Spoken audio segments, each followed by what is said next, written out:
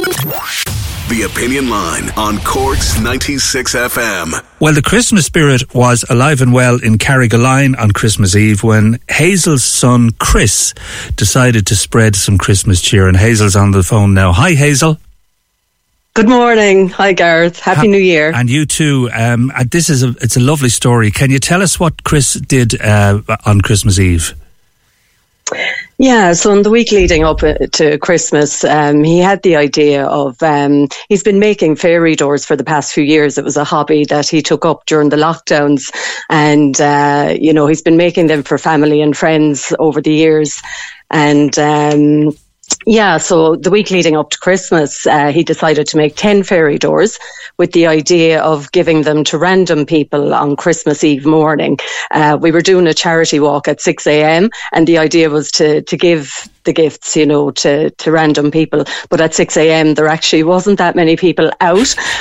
So what he did instead was he planted them around the village in random places. So I put it up on Facebook then on the Carrigaline notice board, just to let people know that these little gifts were around the village. And it got a great reaction. We were very touched actually, by the reaction, and just, a lot of people commented on how kind it was. And he is a very kind person, and he loves the idea of, random acts of kindness. And he just loves the reaction that people have when they receive this little gift, this handmade gift, that he made himself.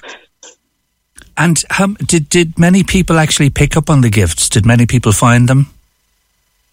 We know of 2 through Facebook, and one lady that found it, she actually left it where she found it because she wanted a child to find it instead. So we know of 2. There were 10 in total. So, It's such an unusual idea, but it's one of those ideas that stops you in your tracks and you just think this is really what Christmas is all about, isn't it?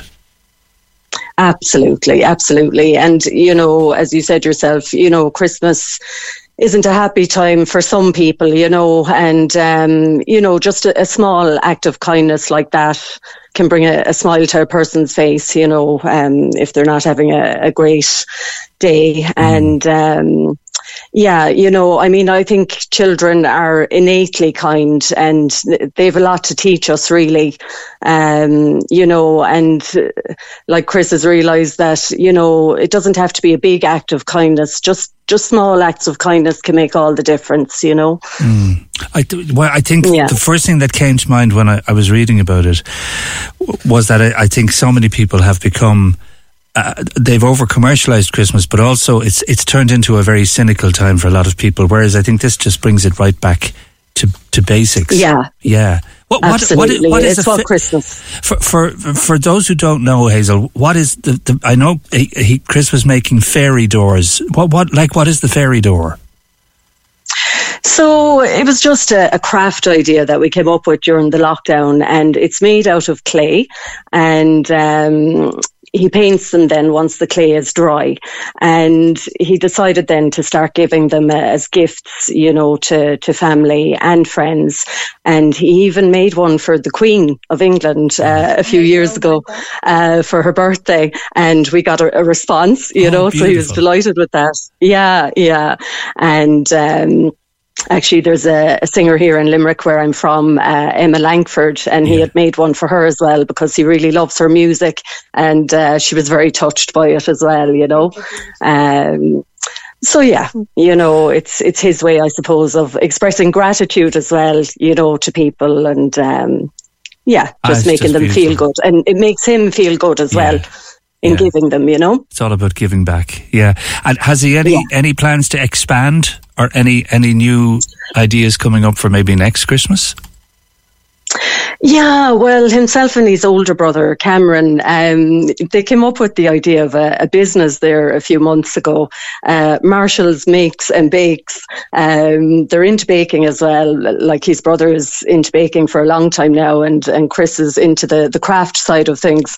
So they got to take part in a market there a few weeks ago and sell their crafts and baked goods, and it went really well. And it's something that they'd like to do again in the future. Yeah.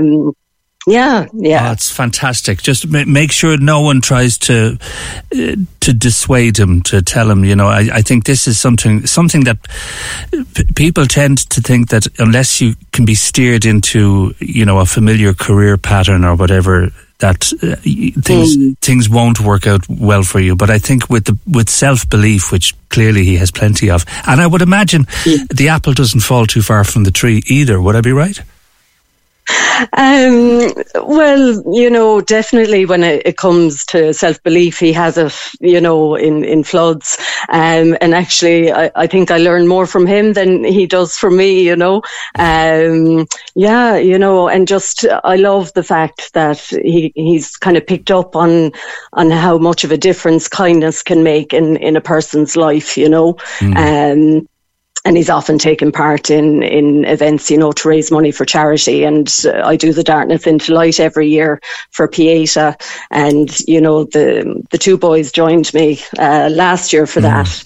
And I'm just very, very proud of them and feel very blessed, to have two such kind boys, Absolutely, yeah. Great. It's just such a lovely story. And I know that there were lots of people out on Christmas Eve actually looking for them. So there still could be a few still out there, could there?